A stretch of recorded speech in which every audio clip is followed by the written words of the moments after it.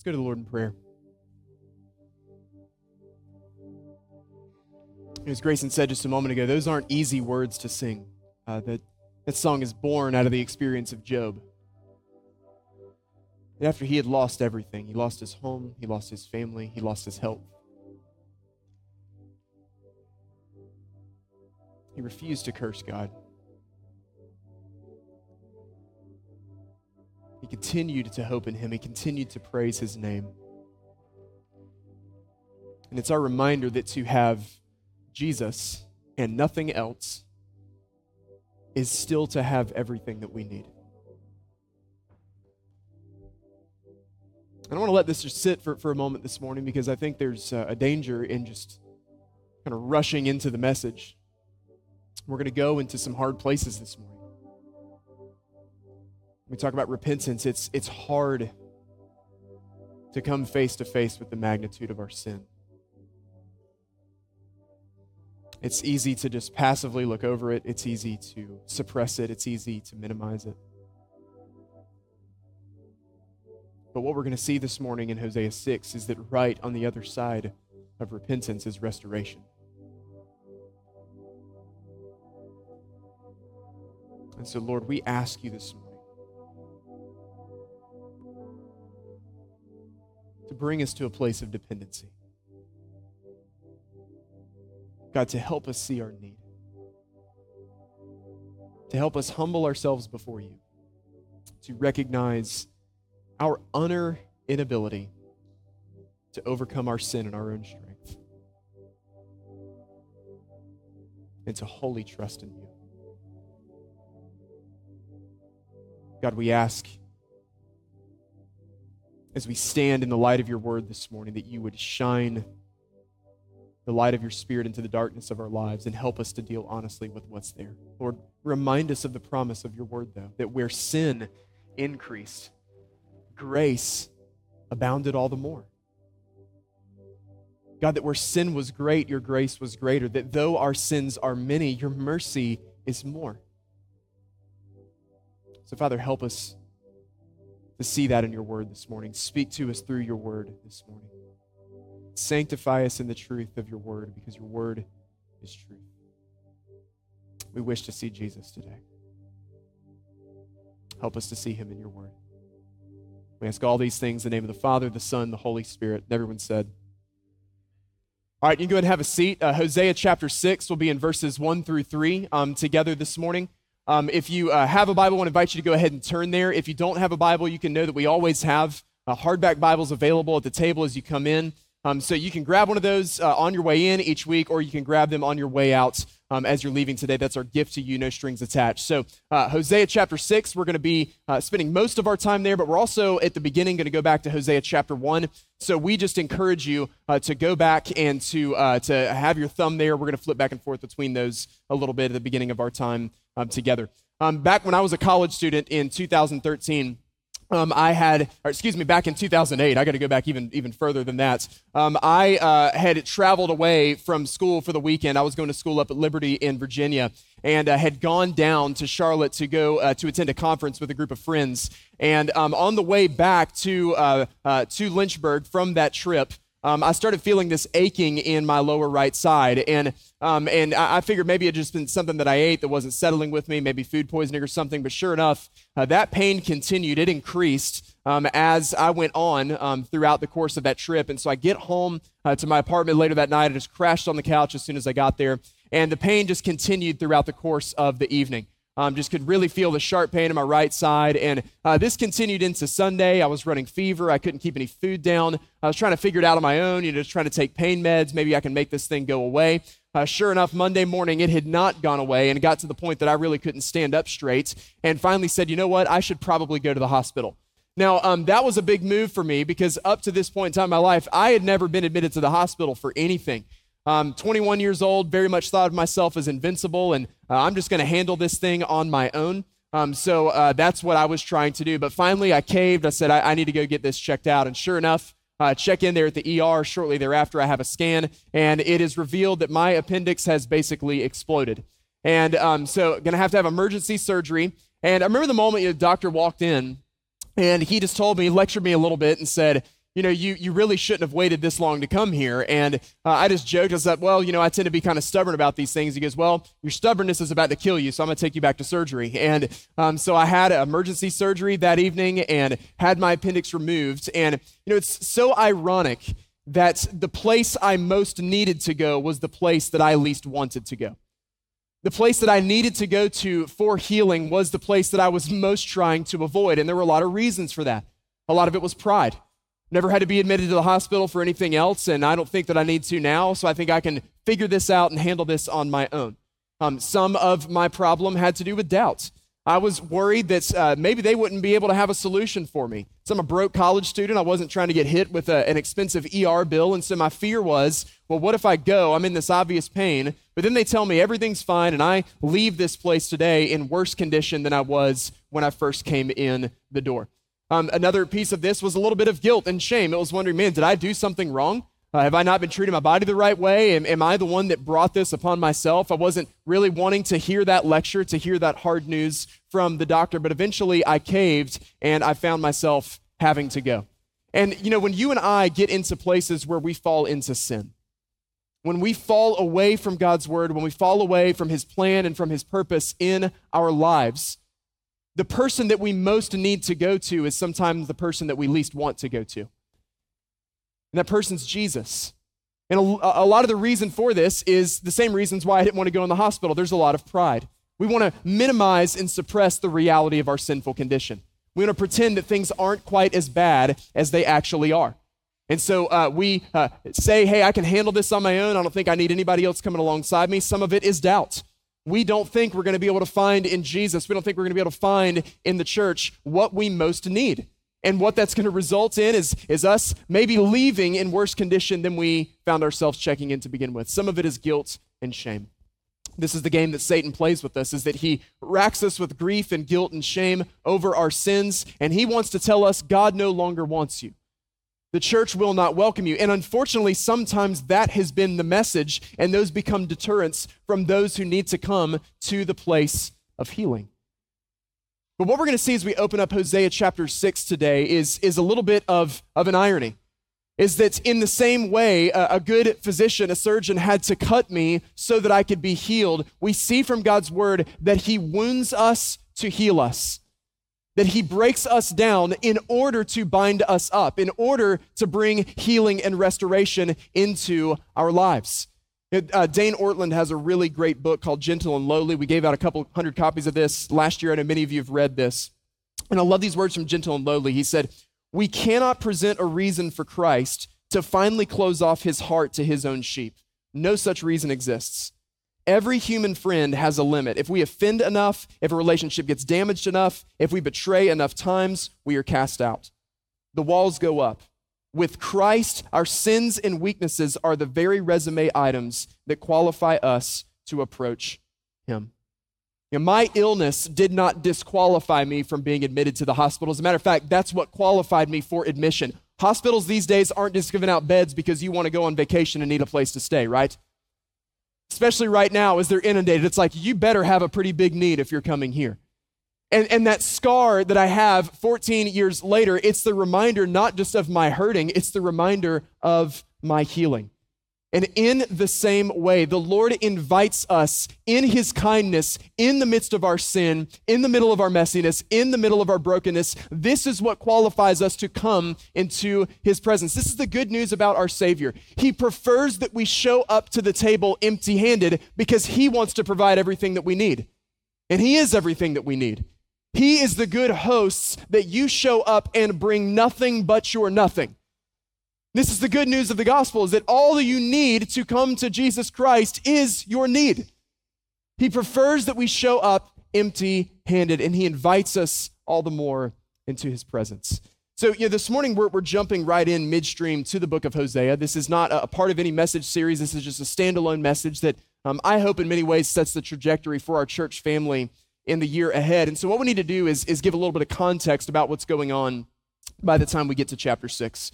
We know that Hosea is the first of what are known as the minor prophets. So if you're not familiar, the prophets of the Old Testament, their books are divided into two categories of major prophets and minor prophets. minor does not mean less important, even if we might treat them that way because we don't read their words as much. They're not called the minor prophets because their messages are less important. They're called the minor prophets because their books are shorter.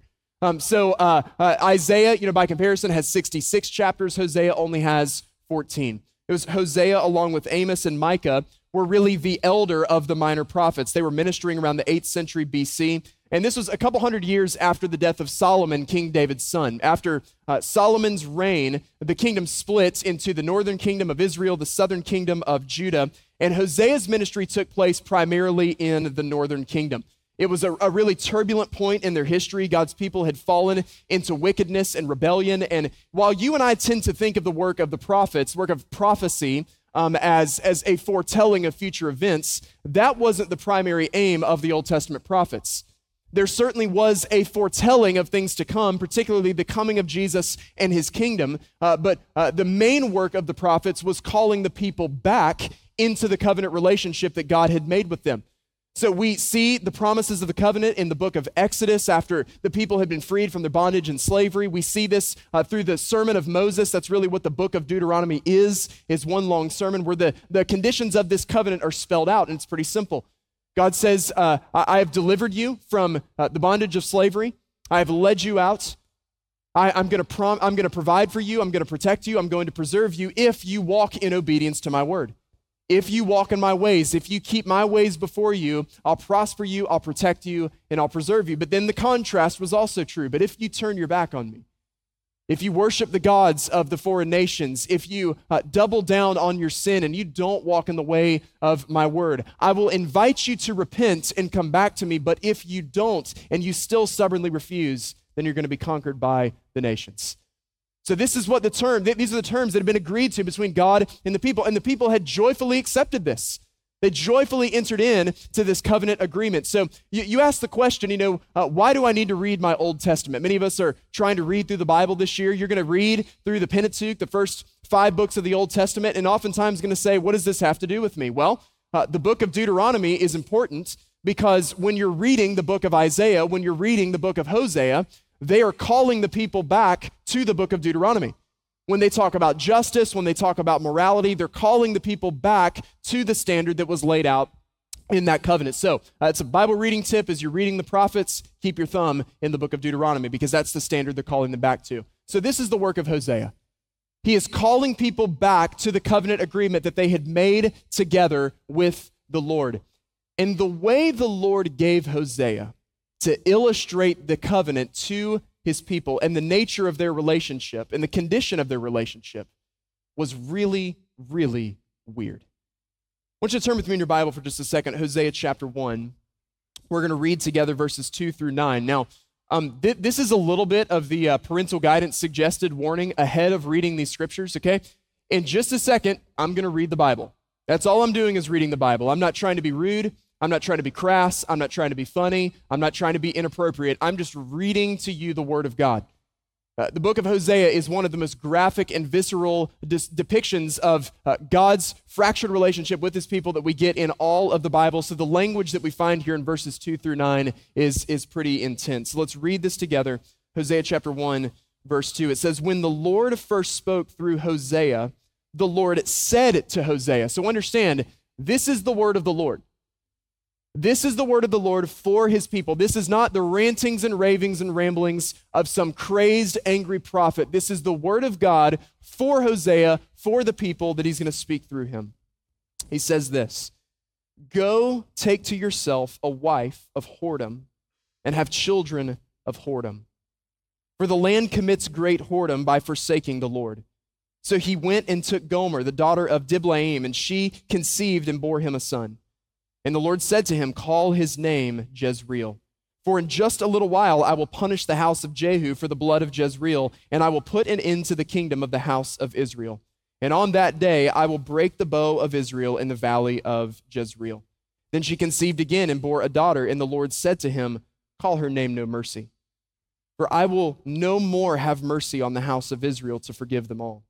But I will have mercy on the house of Judah, and I will save them by the Lord their God. I will not save them by bow or by sword or by war or by horses or by horsemen. When she had weaned no mercy, she conceived and bore a son. And the Lord said, call his name not my people, for you are not my people, and I am not your God. So the makeup of Hosea's family here in the first chapter of the book really sets up the foundation for the rest of the book. His family paints a very bleak picture, and this is the picture we receive. God is the loving, faithful husband, and Israel is his cheating, adulterous wife. God is the loving father, and his people are his stubborn, rebellious children. In Hosea chapter 3, we see that Hosea's wife once again commits adultery against him, but the instruction of the Lord is this: go and buy her back. And in doing this, the Lord was demonstrating through Hosea his relentless and fierce devotion to his bride, to his people, in spite of her sinful wickedness and rebellion and adultery against him. Church, here is the message that we see from Hosea this morning. It's that regardless of the depth of our sins, the Lord invites us to him to find healing, restoring grace. That's good news, amen? No matter how far we have fallen into wickedness, no matter how far we have fallen into rebellion against God, he invites us to return to him and to find healing, restoring grace in the power of his name. So from Hosea chapter 6, this is what Blaine read for us earlier. We're going to read it again one more time. Let's read together verses 1 through 3. So in spite of their sin, in spite of their rebellion, in spite of their wickedness, in spite of the judgment that has been pronounced against them, here comes the invitation of the Lord through Hosea. Come, let us return to the Lord, for he has torn us. Why? That he may heal us. He has struck us down, and he will bind us up. After 2 days, he will revive us. On the third day, he will raise us up, that we may live before him. Let us know. Let us press on to know the Lord. His going out is as sure as the dawn. He will come to us as the showers, as the spring rains that water the earth. So here's the invitation that we see that God extends to his people. Let us return to the Lord. And we see first this morning that returning to the Lord means that we humbly submit to his loving, gracious discipline.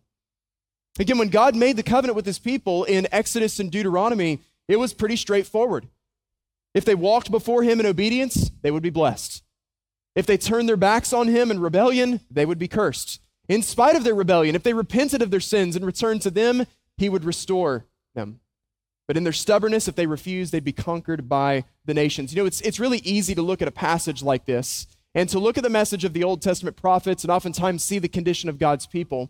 And with our modern sensibilities, we look at that and say, gosh, that sounds very harsh. Doesn't sound like God's very loving at all. He's punishing his own children. This sounds vindictive. That this sounds like God has maybe some anger issues that he needs to deal with and get some counseling for. Like this doesn't seem very loving. This doesn't seem very gracious at all. But church, remember, this was the covenant that the people had agreed to.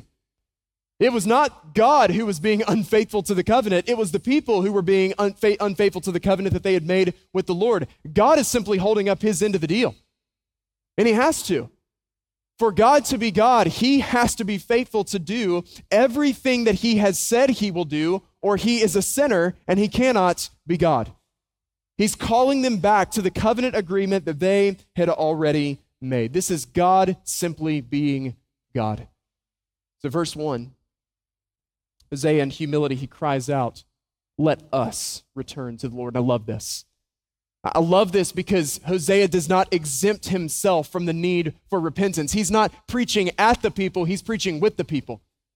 He says, hey, this message is just as much for me as it is for all of you. Let us return to the Lord. He does not exempt himself from the sins of the people or the need for repentance. He calls the people to collectively acknowledge their sins, and their sins were many. You turn back just a couple of pages to Hosea chapter 4. Read together verses 1 and 2, and this gives us an idea of the types of sins that were prevalent in the nation. Hosea 4, verses 1 and 2. It says, hear the word of the Lord, O children of Israel. For the Lord has a controversy with the inhabitants of the land. There's no faithfulness or steadfast love, and no knowledge of God in the land. There's swearing, lying, murder, stealing, and committing adultery. They break all bounds, and bloodshed follows bloodshed. So you could really summarize the sins of the people in four pretty broad categories here. There were sins of immorality. We're told there was swearing, there was lying, there was murder, there was stealing, there was committing adultery. We're told that there were sins of injustice. It said that bloodshed followed bloodshed. We also know from the words of the prophet Amos that the people were neglecting the poor and suffering who were around them. They were perfectly content to live in affluence, perfectly content to live lives of comfort, completely indifferent to the suffering that surrounded them. There were sins of idolatry. We learned from Hosea 11 that there was the worship of false gods. There was the offering of incense to idols. We know that the kings ran to Egypt or to Assyria in times of need for help instead of running to the Lord, and that the priests didn't just tolerate sin, they celebrated sin. And all of this is caused by one single root sin, and it's the sin of ignorance. Go on from Hosea down to Hosea chapter 4, verse 6. The Lord speaks through the prophet, "My people perish for lack of knowledge." There was a famine of the word of God. There was negligence of the word of God because people had departed from the word of God. They fell into a host and legion of other sins. Hosea laments in Hosea chapter 9, verse 7, that the people considered the prophets to be fools. They thought they were madmen. They didn't just reject the messengers, they rejected the message that was being delivered through them from the Lord. And church, I think it's easy for us to see the relevance of this today. It's not just in our world, not just in our culture, it's within the church even. We see that these words from the Lord through Hosea, these weren't being spoken to a lost world that had rejected God. These were the people of God who claimed to belong to him. And yet within the church even today, we see many of these sins continuing to persist. We have the same sins of immorality, of swearing, of lying. It just continually grieves my heart how effortlessly and easily we, even as followers of Jesus Christ, can just gossip and slander, assassinate people's character, throw them under the bus when they're not around to defend themselves.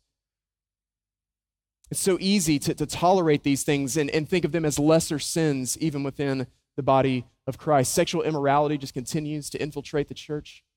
We see a total disregard from this world for sex as a good gift given by a loving God to be enjoyed only and only by a husband and a wife within the covenant of marriage. It's a sexual revolution without any boundary whatsoever. We see porn, even within the body of Christ, just continue to destroy men, destroy women, destroy homes, destroy lives, and destroy a teenager's understanding and perception of what sex is before they even are close to ready to enjoy it for what it is. We see these things continue to infiltrate the body of Christ. There's injustice that exists and persists in our nation. It breaks my heart. It feels like with every passing decade, there are fewer and fewer followers of Jesus who are willing to say anything about the modern day Holocaust of abortion. We have found every reason to not talk about this. We have subjected that wicked practice to experience and to emotion and to feelings. But sadly, even within the body of Christ, for many of us who have sought to be pro-life and protecting life in the womb, we hardly or seldom do anything for the woman that is required to carry this child. And we don't do as much as the body of Christ to come around to make sure that mother and this child have what they need to flourish.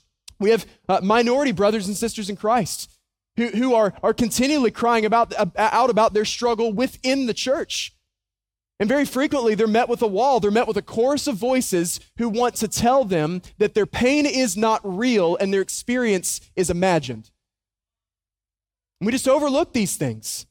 We see that there are sins of idolatry. Listen, you might not bow to a little wooden statue, but all of us are prone to have things that are uppermost in our affections. Now, I've heard it said that an idol is whatever it is you run to during a time of need. Whatever you run to in stress, whatever you run to in anxiety, that's your true God.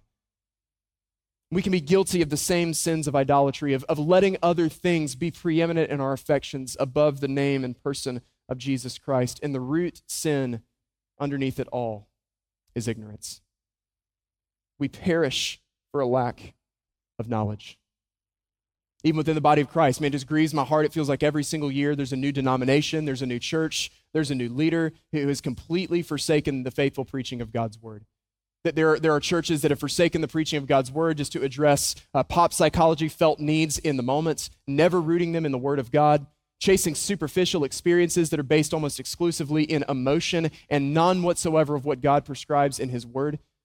It's so easy for us to drift and depart from these. And listen, church, we need to understand, whether you realize it or not, you're being influenced by this. And in many ways, the church is being influenced by this. This is the world that you're living in right now. You're living in a world that wants you to think that disagreement is hatred, that truth is bigotry, that boundaries are harmful, that standards are oppression, and that repentance is a betrayal of your true self. That's what we're living in right now. And we perish because of a lack of knowledge. We perish because of a lack of understanding of the Word of God. And listen, we have to wear this. We have to own this. Without question, some of this is the fault of the church. The church is meant to be the hospital for the broken. It's meant to be the place where people should run to when they're at their absolute worst. We forget that our Jesus is a friend of sinners, that people looked at who he hung out with and said, "What?" And were repulsed by it.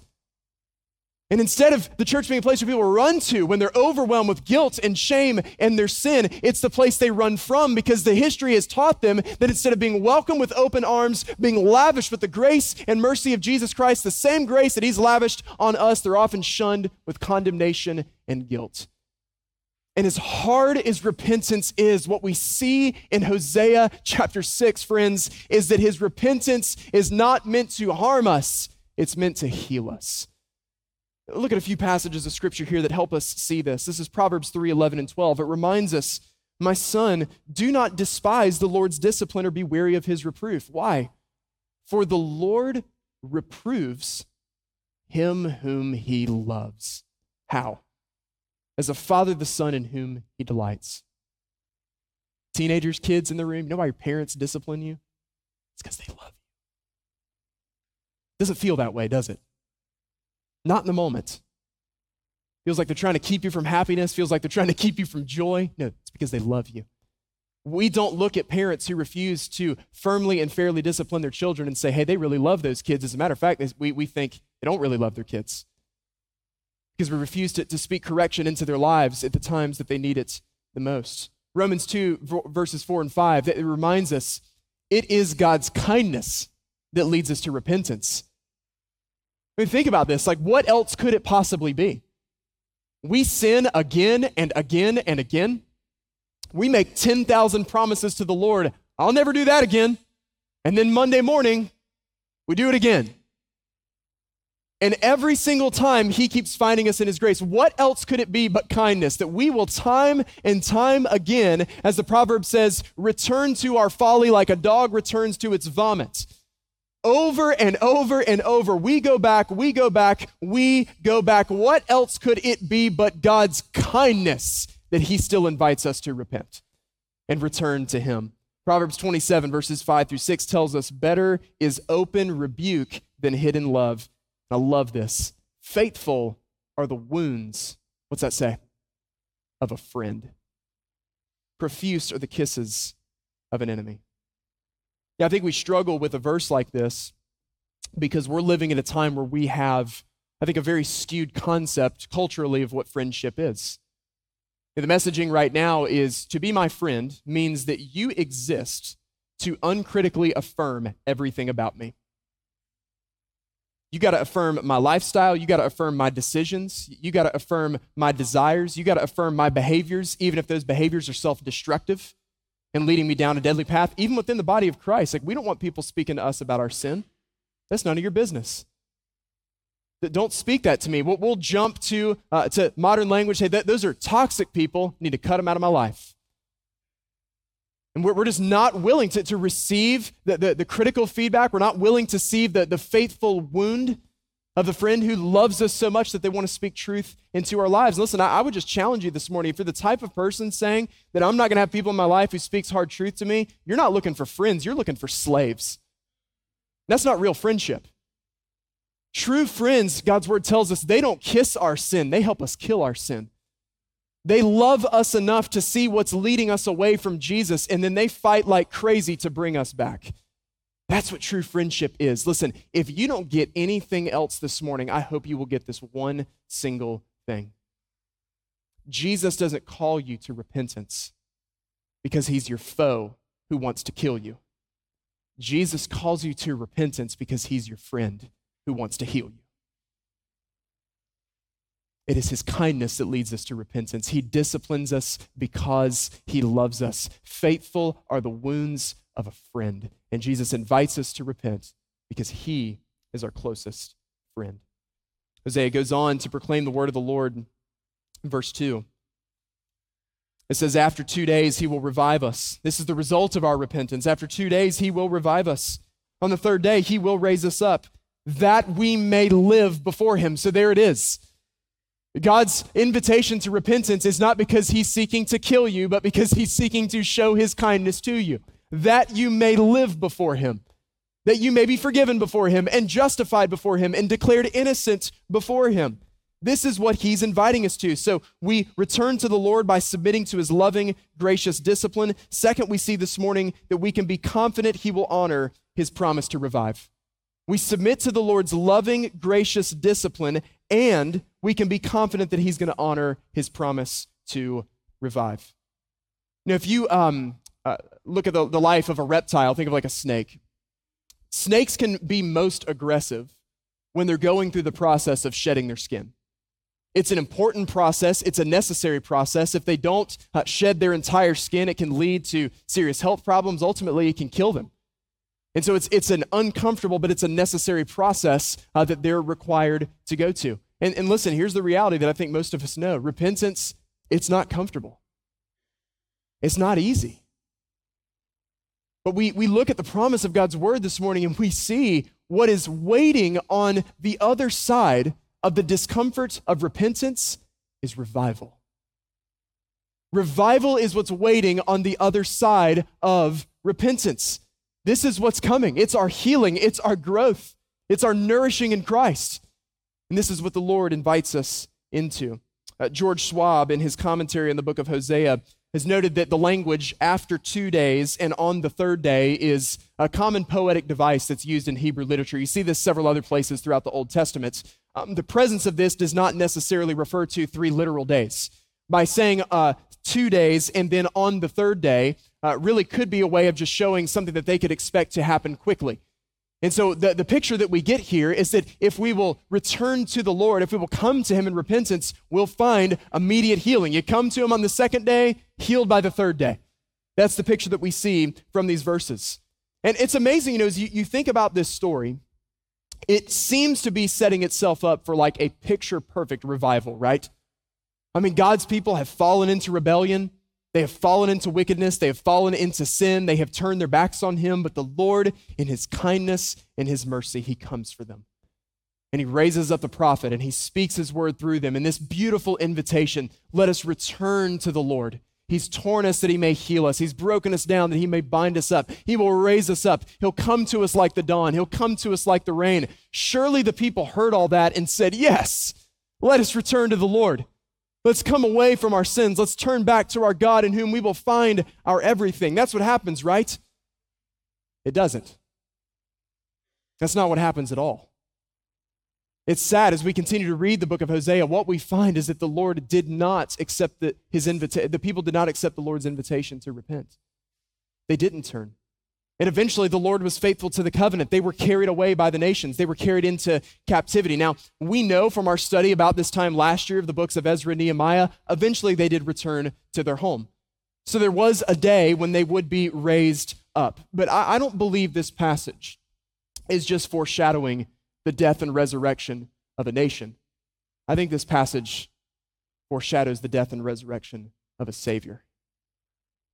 There was another who went down for a couple of days, but on the third was raised up. And listen, it is the resurrection of Jesus Christ that makes our repentance possible.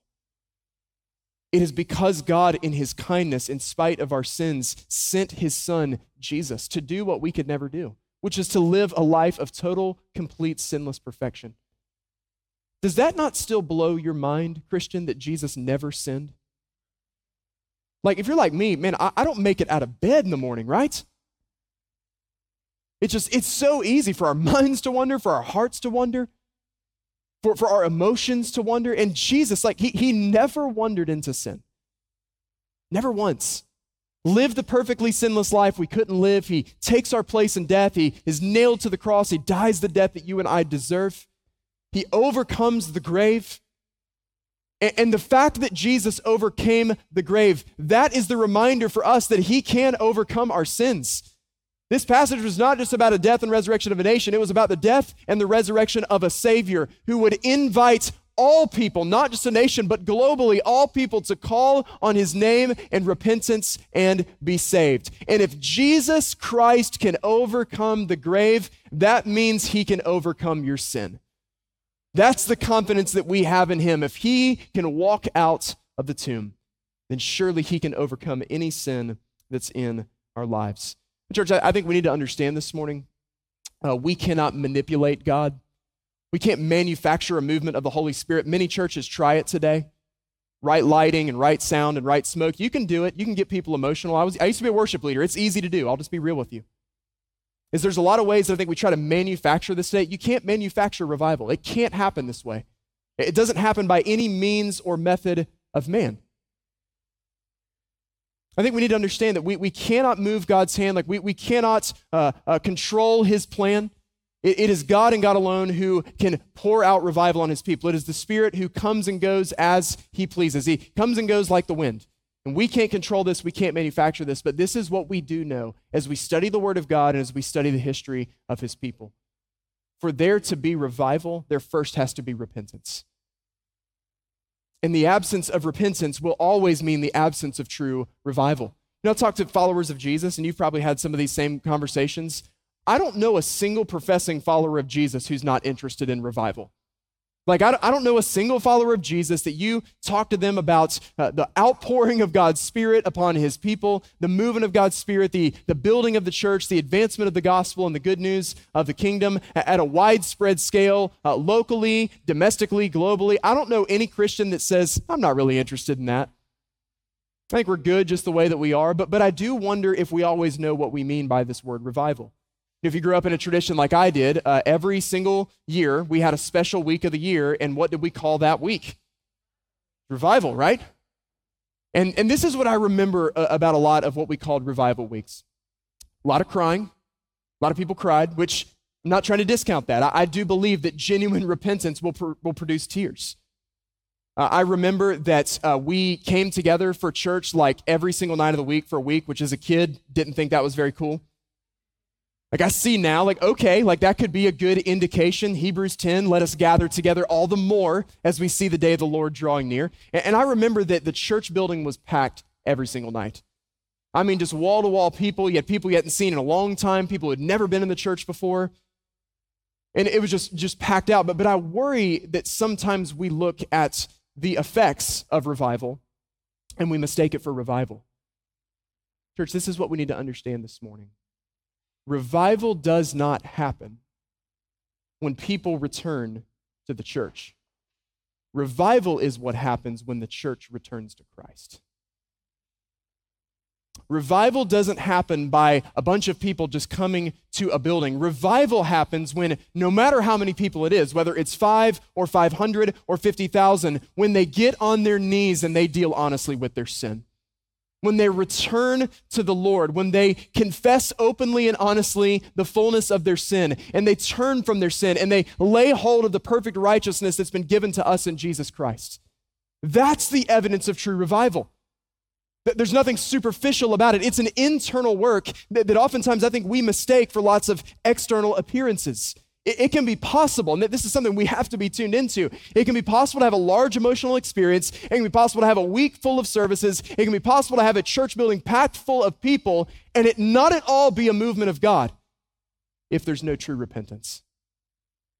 All of it is man-made and superficial without the presence of active repentance among the people of God. So what do? We come to the Lord in repentance. We ask him to break us of our sins, and then we plead and we pray to him. And we ask, along with the psalmist, will you not revive us again? Will you not revive us again that your people may rejoice in you? Show us your steadfast love, O Lord, and grant us your salvation. He tears us so he can heal us. He strikes us down to bind us up. We repent, and he raises us up. And this is the promise, that this is now the exhortation on the heels of the promise, verse 3. The Lord speaks to Hosea, let us know. Let us press on to know the Lord. His going out is as sure as the dawn. He will come to us as the showers, as the spring rains that water the earth. So third, this morning, we see that as we return to the Lord, it means that we press on to know him as we await his coming. Hosea chapter 4, again, the indictment came, my people perish for lack of knowledge. So what does the Lord speak through Hosea?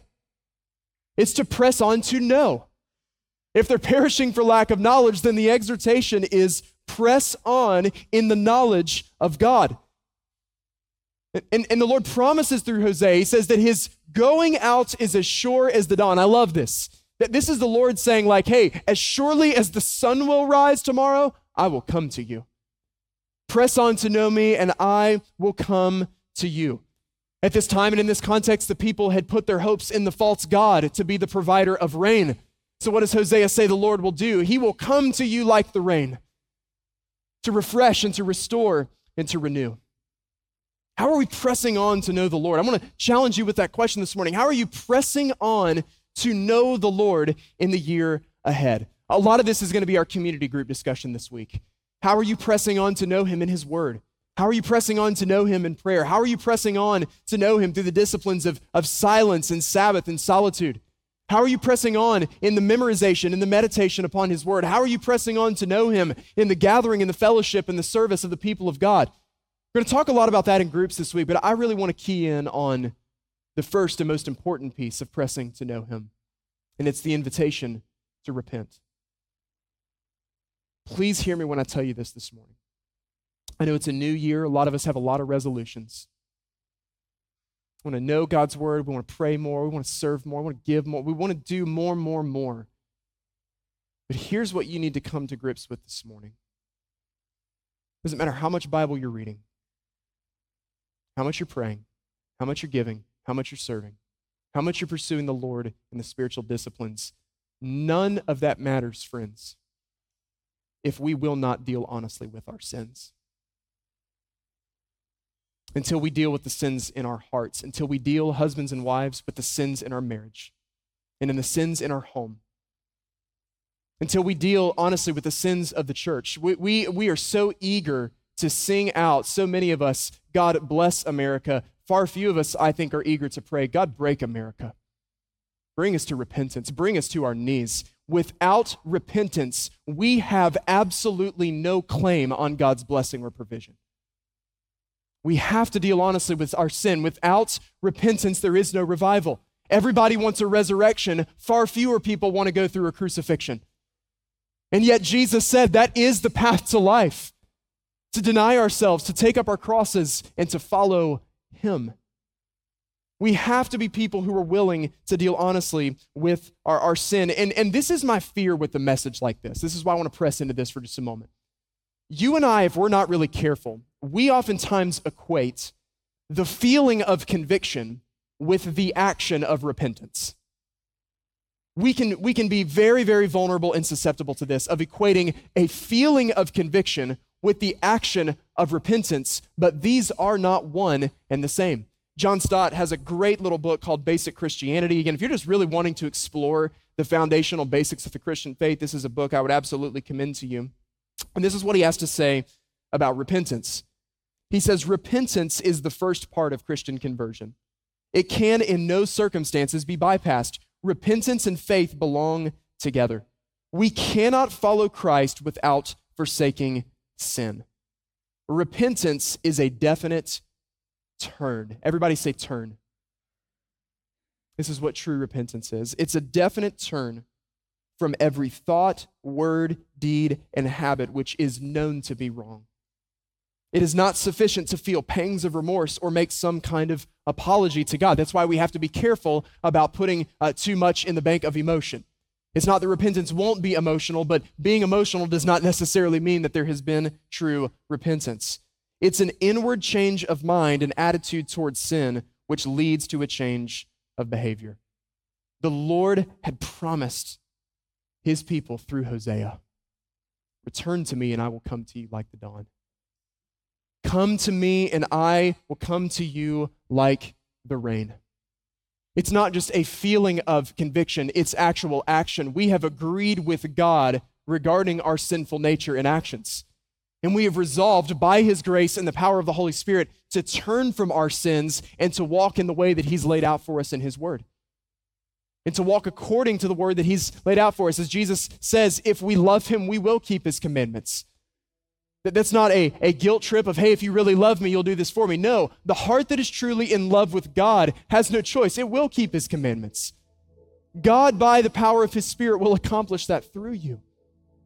The promise is his repentance is not meant to harm us, it's meant to heal us.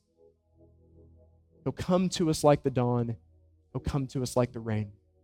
Our family, like probably many of your families, we are a real Christmas tree family. Can I get an amen from my brothers and sisters? I saw a tweet a couple months ago that said fake trees are the real war on Christmas, and I wholeheartedly agree. Grew up in Christmas tree country, mountains of North Carolina, so we get a real tree in our home.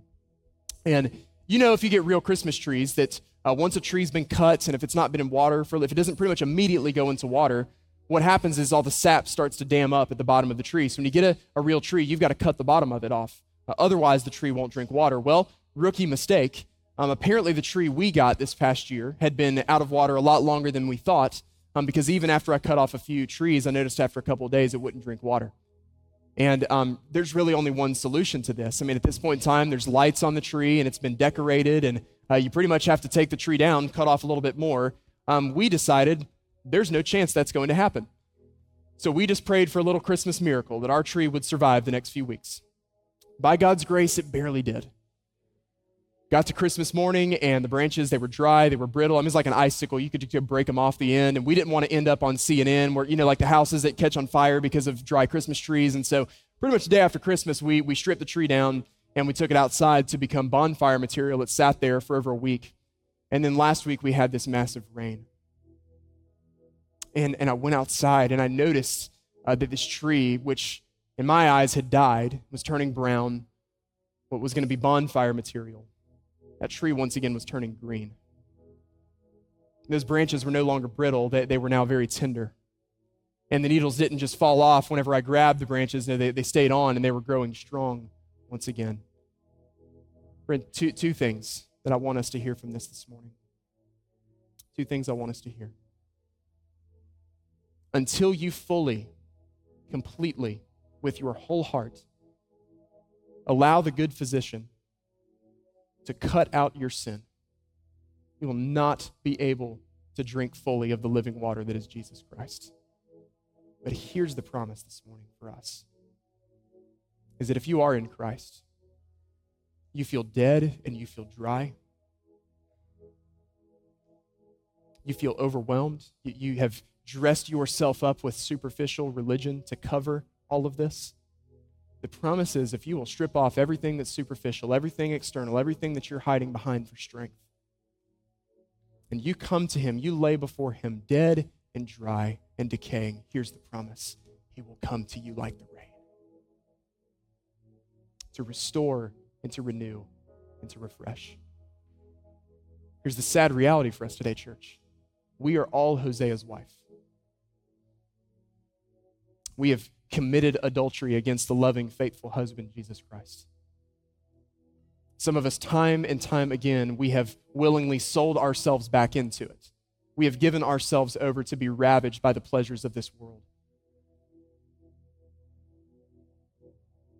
But Jesus is a good, loving, faithful husband who will not forsake his covenant, who is relentlessly and fiercely devoted to his bride. If you belong to Christ, hear me this morning. If you belong to Christ, he has paid for you at the cost of his own blood, and never once, not for 1 second, has he ever gotten buyer's remorse. Jesus is not sorry that he saved you. He doesn't look at you with regret. He invites you once again, return to me. His coming to you will be as sure as the rising of the sun. He will refresh you and he will restore you like the coming of the rain. Sins many, grace more. One of my favorite hymns goes like this. Man of sorrows, what a name for the Son of Man who came. And I love this. Ruined sinners to reclaim.